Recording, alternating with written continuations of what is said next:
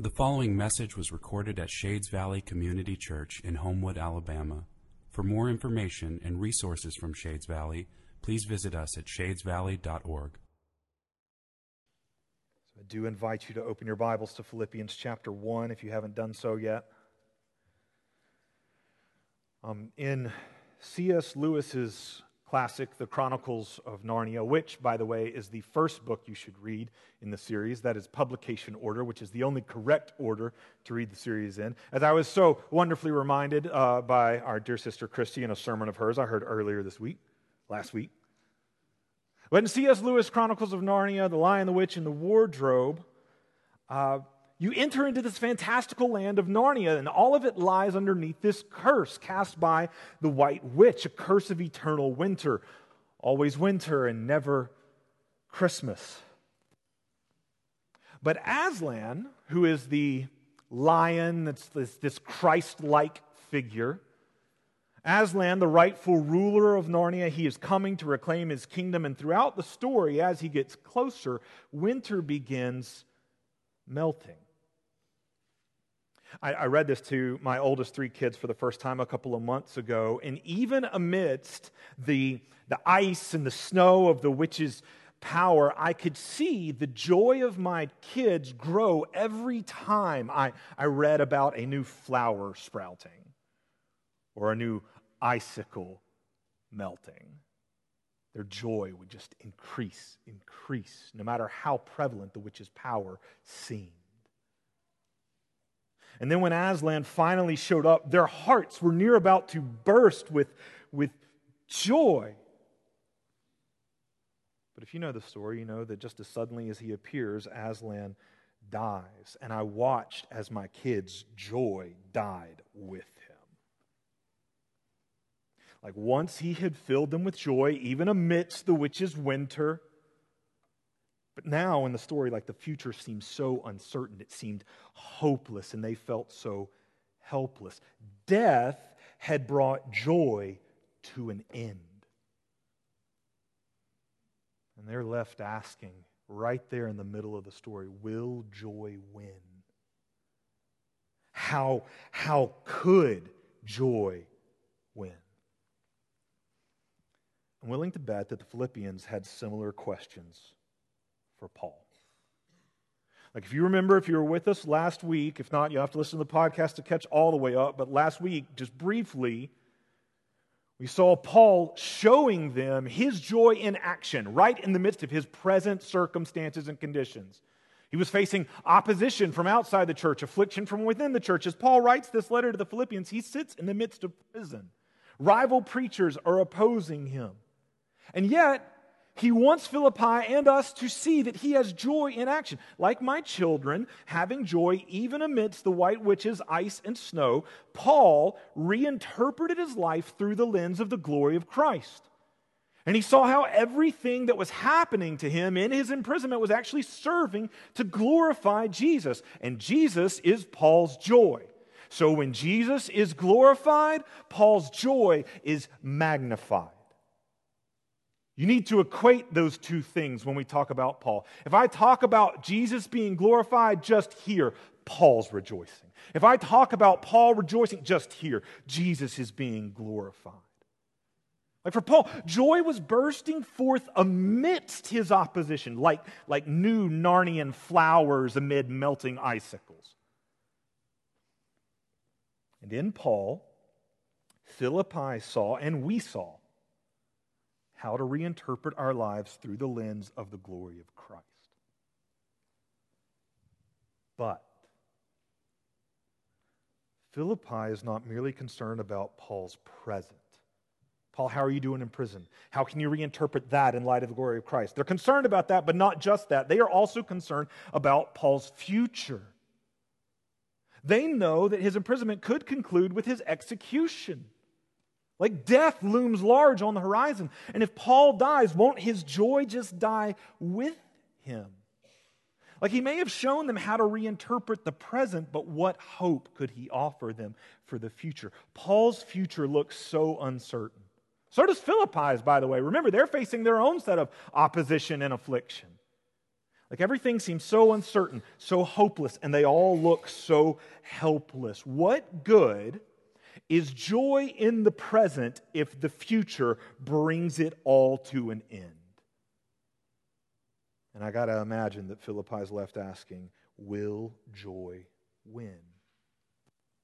How could joy win? For Paul, for Philippi, for us.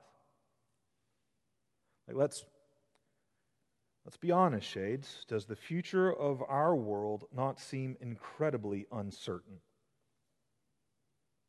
Does the daily news not often make us feel hopeless? And do we, the church, not often feel helpless?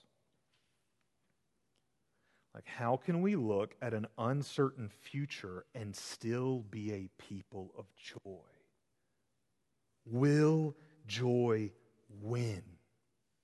How can joy win in us? I believe that Paul aims to answer both of these questions for us in Philippi by showing us how joy wins in him. So, let's see Paul tackle both of these questions. Will joy win? How can it win? Let's see him tackle those questions one at a time. First, will joy win? Paul gives us his answer to this question rather quickly and clearly at the end of verse 18. Paul simply says, yes, and I will rejoice. Future tense.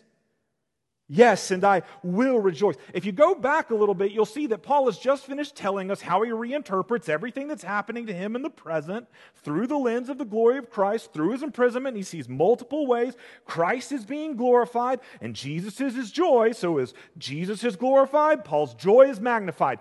Yes, I can rejoice in the present. That's what the yes means. Yes, I can rejoice in the present, and I will rejoice. Paul pivots, like from looking at the present toward looking at the future, and confidently declares, I will rejoice. In other words, joy will win. How do you know that, Paul? Well, he must know something that we don't. Because honestly, Paul, it just kind of looks like you might get executed here. How do you know joy will win? Look at verse 19. For I know, he knows something. For I know that through your prayers and the help of the Spirit of Jesus Christ, this will turn out for my deliverance. Oh, okay. I get it now. Paul is able to rejoice because he knows that God is going to rescue him from prison and death. That's how joy is going to win. This is how most of us think of joy winning. And so Paul can confidently say, I will rejoice. Is that what he means? I mean, if you read the rest of the passage, it clearly sounds like that's not what he knows. He's like, live or die. I mean, these things are kind of up in the air. All throughout this letter, these things will be up in the air for him.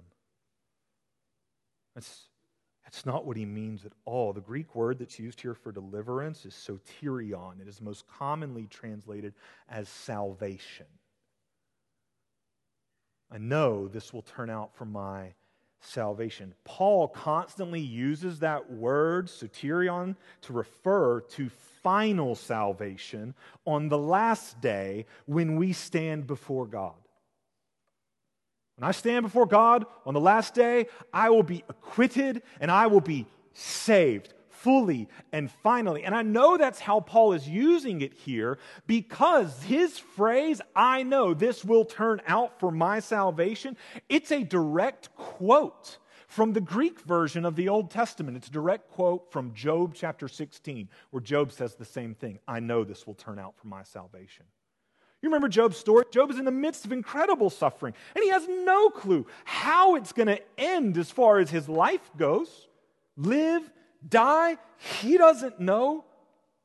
But this is what Job does know. When I stand before God, I will be acquitted. I'll be right. I will be fully and finally saved. This is what Paul means. In other words, Paul is not saying right here that he knows precisely how his imprisonment is going to play out. No, that future he cannot see. But he's saying no matter how it plays out, it won't result in him being ashamed at the final judgment because he has a future that's guaranteed. He is going to be empowered through their prayers and by the Spirit of Jesus. We'll talk more about that later, maybe next week. He's going to be empowered to glorify Jesus either way, no matter what happens, live or die. That's guaranteed. That's what he knows. He says that explicitly in the next verse. Verse 20, as it is my eager expectation and hope that I will not be at all ashamed, but that with full courage, now as always, Christ will be honored, made big, quite literally, glorified, magnified. Christ will be glorified in my body, whether by life or by death. Paul says, I don't know if I'm going to live or I'm going to die, but this is what I do know. Christ will be glorified in my body either way. And Jesus is my joy. So when Jesus is glorified, my joy is magnified. Joy wins. You see Paul's logic? It doesn't matter if I live or I die, how this turns out. Joy wins. If I live out my days in prison, Paul says, joy wins. If I die, Paul says, joy wins. I know that's how Paul will always answer the question, will joy win? Because he says, no matter what, Christ will be glorified. Joy winning is his eager expectation and hope. This is what I'm looking forward to. That phrase he uses, this is my eager expectation and hope that Christ is going to be glorified no matter what. And when Christ is glorified, my joy is magnified, joy wins. When he says that's my eager expectation, he's not saying that's my wish on a wing and a hope and a prayer. No, the Greek phrase here for eager expectation, it carries the sense of watching for something you know is coming. Like it's kind of like when you give a gift to somebody, maybe at Christmas, and you're watching them open it. Like you have an eager expectation of the joy that's about to erupt because you know what's coming. You know what's in the box. And right here, Paul says, I don't care if I'm opening the gift box of life or the gift box of death. I know what's coming. Christ glorified. That's his eager expectation. And he says, that is my hope. Again, he doesn't mean this the way that we most commonly use the word hope. Don't hear the word hope the way we use it to express an uncertainty. I hope my team wins. I know that didn't happen for a lot of you yesterday. I'm sorry, I've been praying for you all. But that's not the way that Scripture uses the word hope. No, biblical hope is not the expression of an uncertainty. It's the expectation of a guarantee. Biblical hope is not the expression of an uncertainty. It's the expectation of a guarantee. Paul's hope, what he knows is guaranteed, is not whether he will live or die, but that either way, Christ will be glorified. And Jesus is Paul's joy. So when Christ is glorified, his joy is magnified, his joy wins. Paul can look at an uncertain future and say with absolute certainty, I will rejoice. Joy wins. And Paul wants Philippi and us to be able to do the same. Like no matter what opposition or affliction we face, no matter what comes our way, live or die, Christ will be glorified, and that's our joy, so joy wins. Shades, do we believe this? Do we believe that joy wins no matter what happens?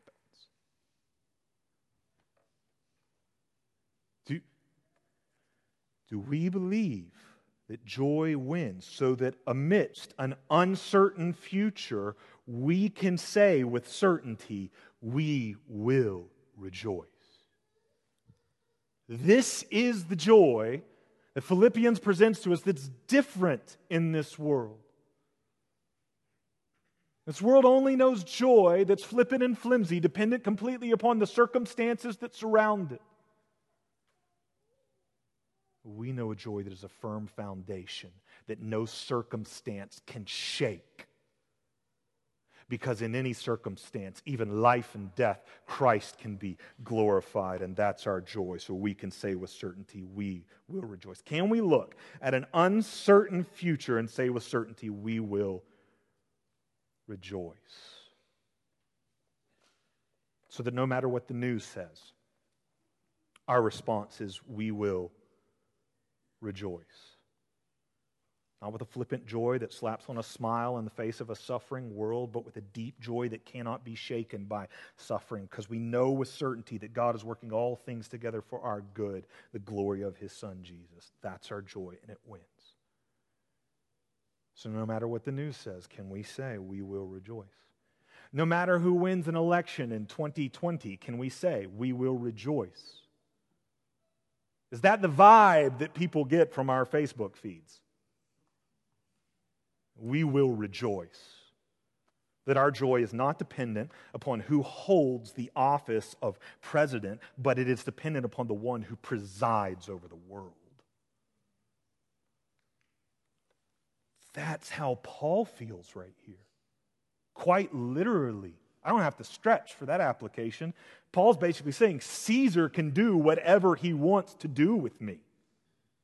Release me, kill me, it doesn't matter. I know the one who presides over all of history, including Caesar. Christ will be glorified either way. That's Paul's joy. Joy wins. Shades, no matter what the rulers of this world do, the ruler of this world will be glorified. And His glory is our joy, so joy wins. No matter who wins an election, can we say, we will rejoice? No matter what health diagnosis I get, we say, we will rejoice. No matter what happens in my relationships or with my marriage or with my singleness or with my kids or with my career, no matter the opposition, no matter the affliction, no matter if I find myself opening the gift box of life or death, I say, we will rejoice. Because Christ will be glorified no matter what comes our way. We eagerly expect and hope in that guarantee that Christ will be glorified. And that's our joy, so joy wins. Will joy win? Paul answers emphatically, resoundingly, and only yes. Awesome. How? That's my second question. Paul says joy is going to win, and he's given us kind of like a meta picture of it, right? Here's how joy is going to win. Christ is going to be glorified no matter what. Jesus being glorified, that's our joy, so joy wins. Okay, that's a big picture, but bring that down into the nitty-gritty practical realities of life for me, Paul. Show me, you've said He's glorified, your joy wins. Whether you live, show me what that looks like. Whether you die, show me what that looks like. How is joy going to win? Paul answers that question for us rather quickly and clearly in verse 21. For. It's a connecting word. Connects us right back to the immediately preceding verse, verse 20, where he said Christ is going to be glorified whether by life or by death. Now let me tell you, here's how that's going to happen. For to me to live is Christ, and to die is gain. The Greek punches you in the gut even more. It's more terse. If we just literally translated it, Paul says, for me, to live, Christ. To die, gain. There's not even any verbs to get in the way. To live, Christ. To die, gain. Paul says, you want to know how Christ will be glorified? You want to know how joy wins, whether I live or die? Here's how. Joy wins by treasuring Christ in life. To live is Christ. To treasure Him and life more than anything. And joy wins by treasuring Christ more than life. To die is gain. Paul unpacks these for us one at a time, so let's do the same. First one right here. How does joy win? Joy wins by treasuring Christ in life. For me to live is Christ. Paul says, this isn't the only time that he says this in his writings. Just read Galatians 2:20 or Colossians 3:4. Paul again and again says something along the lines of Christ is life. I had this shirt when I was a teenager that said basketball is life. Y'all remember these shirts? You could get them that said anything, right? And what that meant is like this is my thing. Like this is where I get all my meaning, all my joy, all my value. What a depressing series of shirts. Basketball is life. Come on, teenage Jonathan. Paul is saying something similar, but something so much deeper, so much richer. Christ is life. It's where I get all my meaning, all my value, everything. Everything else just is meaningless without Him. Christ is life. I think that in Philippians chapter 3, we really see what Paul means by this phrase, Christ is life. Because what he does in Philippians chapter 3 is he lays out everything he once valued in life, everything that would have been on Paul's t-shirt. You know, being a Jew is life. Being a Pharisee is life. Being the best Pharisee is life. Circumcision is life. That would have been really awkward to wear to parties. But he lays out everything that he once valued in life. But then when he gets to chapter 3 and verse 7, he says, but whatever gain I had, I counted as loss for the sake of Christ. Indeed, I count everything as loss because of the surpassing worth of knowing Christ Jesus my Lord. Christ is life. The worth of knowing Him surpasses everything else. He is the treasure of my life. This is where I'm getting the word treasure. He's of surpassing worth. He's the greatest treasure. Everything else, Paul says, is loss compared to Him. Take it whatever you will. Let's play a comparison game. Here's Christ. Give me something to set next to Him. Go. Something the world values. Let's do this. Money, loss. Try again. Power, loss. Try again. What? Education, loss. We could do this all day. Because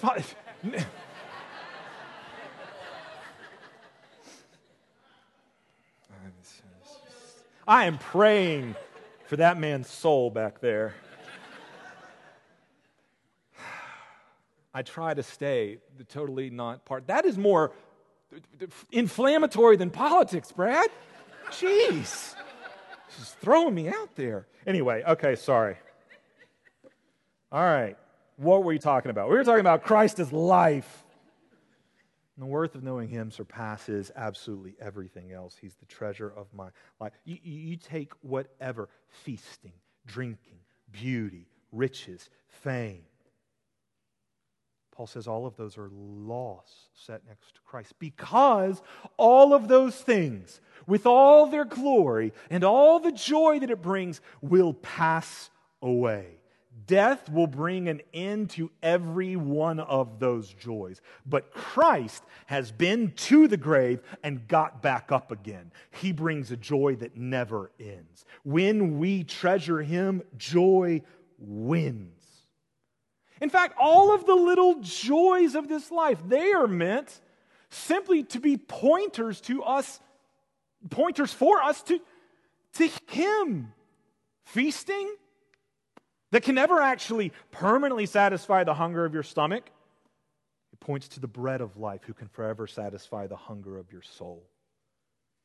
Drink that can never forever slake the thirst of your throat. It points you to the living water who can eternally quench the longings of your parched heart.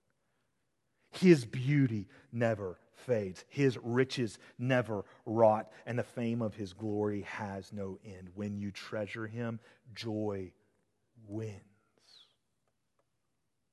To live is Christ. To know Him as the treasure of your life. But that's not all. Paul explains further in the beginning of verse 22. Look at it.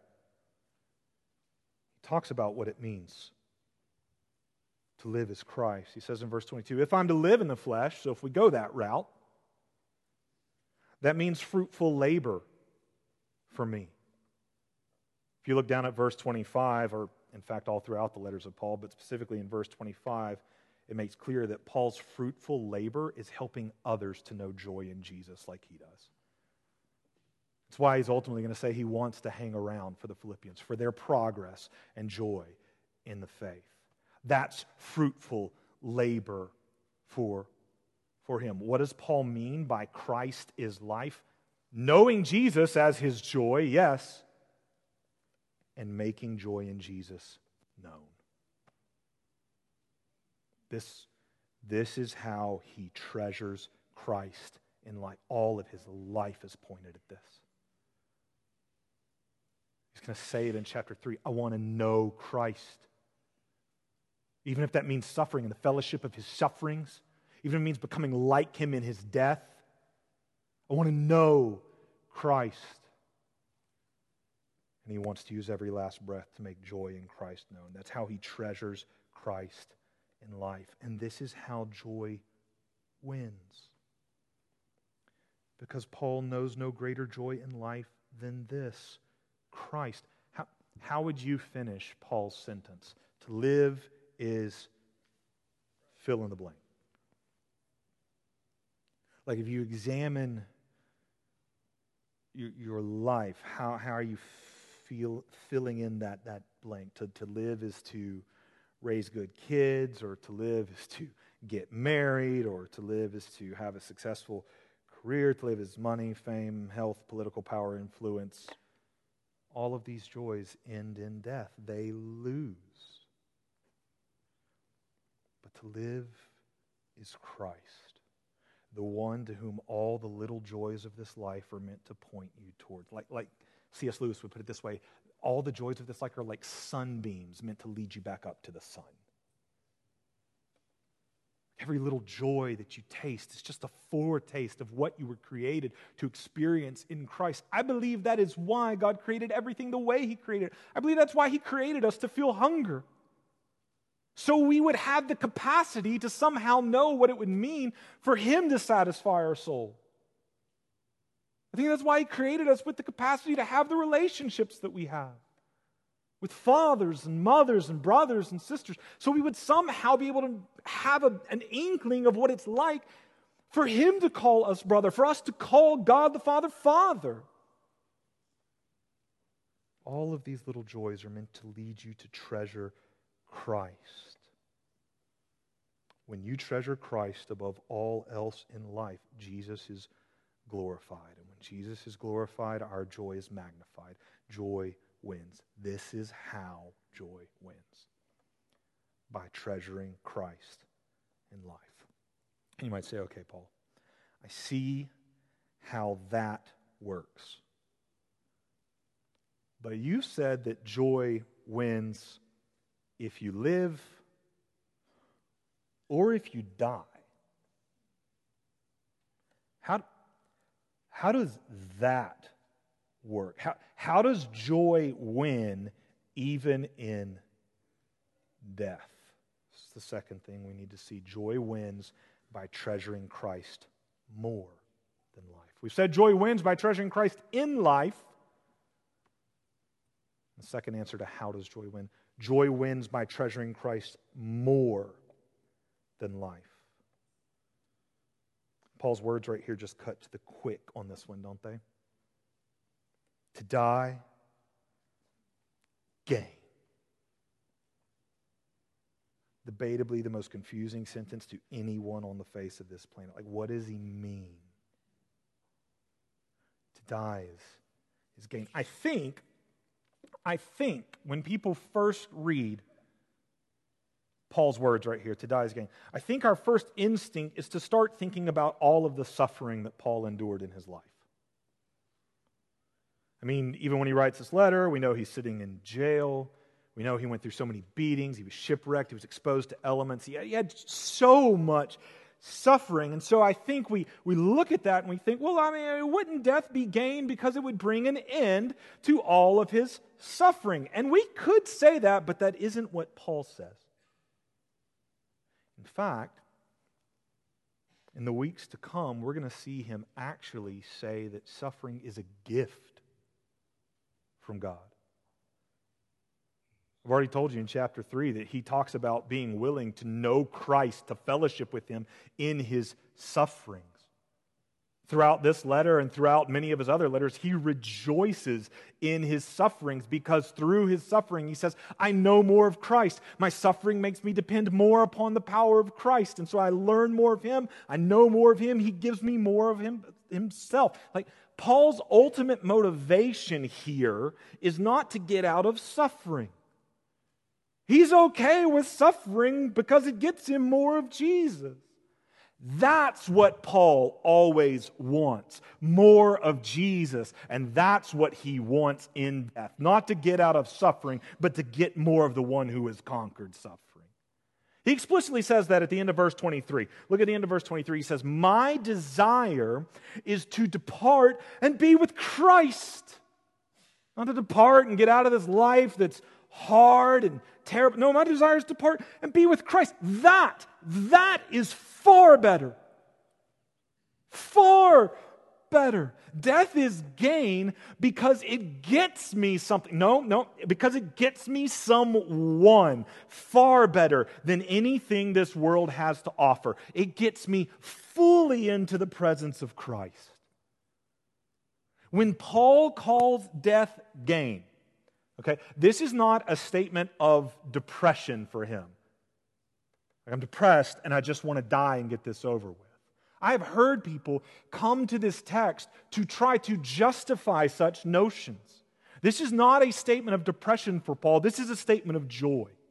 This isn't thoughts of suicide, it's thoughts of salvation. This is not a longing for death, but for the one who has defeated it. Paul treasures Christ even more than life itself, and that glorifies Christ. It shows his worth to the world, that Jesus is far better. Is he far better to you?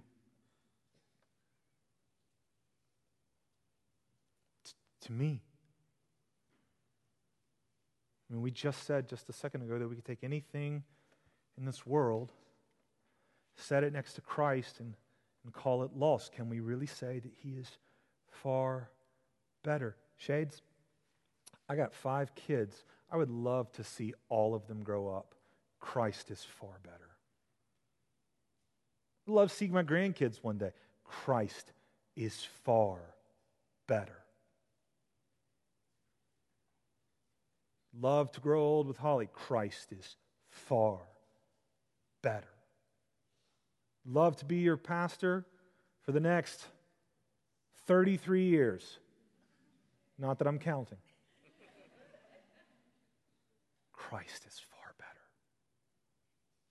Far better. Paul's words here, to die is gain, will never make sense unless you can first say about everything, Christ is far better.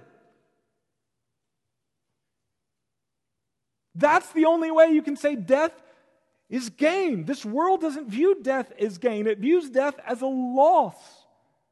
In death, I lose everything that's of value. Death takes it all away. It's not gain, Paul. Like, don't you feel death's sting?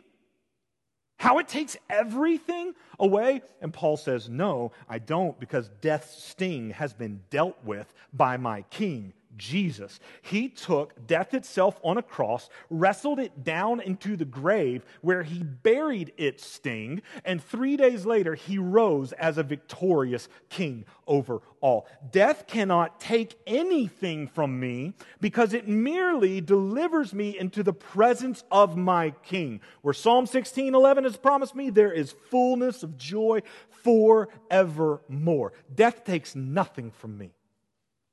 My King has defeated death. And one day, He has promised me that He will complete the reversal which His resurrection began.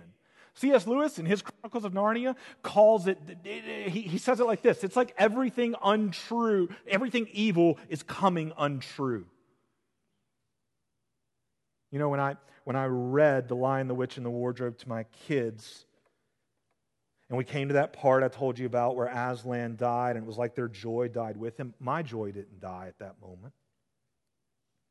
I still had joy because I had an expectation and a hope, a guarantee that death would be defeated. And if you don't know the story, spoiler alert, when Aslan, the Christ-like lion, rose from the dead, so did my kids' joy. And nothing could kill their joy for the rest of the story. Like I tried, not to kill my kids' joy, I tried to keep the suspense alive, right? Make the rest of the story suspense. I told them, the witch is still alive, right?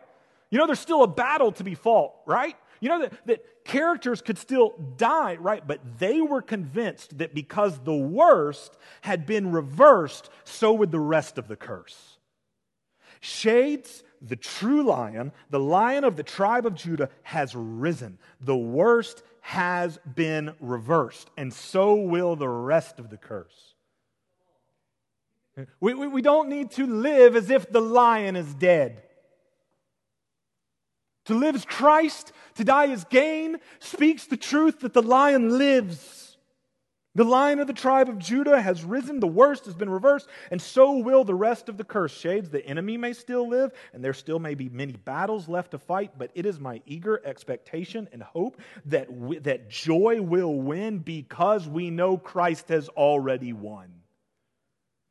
Joy will win because Christ has already won. So we treasure Him in life. To live is Christ. By this, He's glorified in our lives. And when Christ is glorified, our joy is magnified. Joy wins by treasuring Christ in life. And we treasure Christ in death. To die is gain. By this He's glorified, shown to be worth more than life itself. And when Christ is glorified, our joy is magnified. Joy wins by treasuring Christ more than life. Joy wins no matter what comes our way, because Christ has already won. And one day He will usher in His complete and final victory. So, Shades, we can be a people who look toward an uncertain future and declare with absolute certainty, we will rejoice. We will rejoice. Joy wins because Jesus has already won. And Jesus is our joy.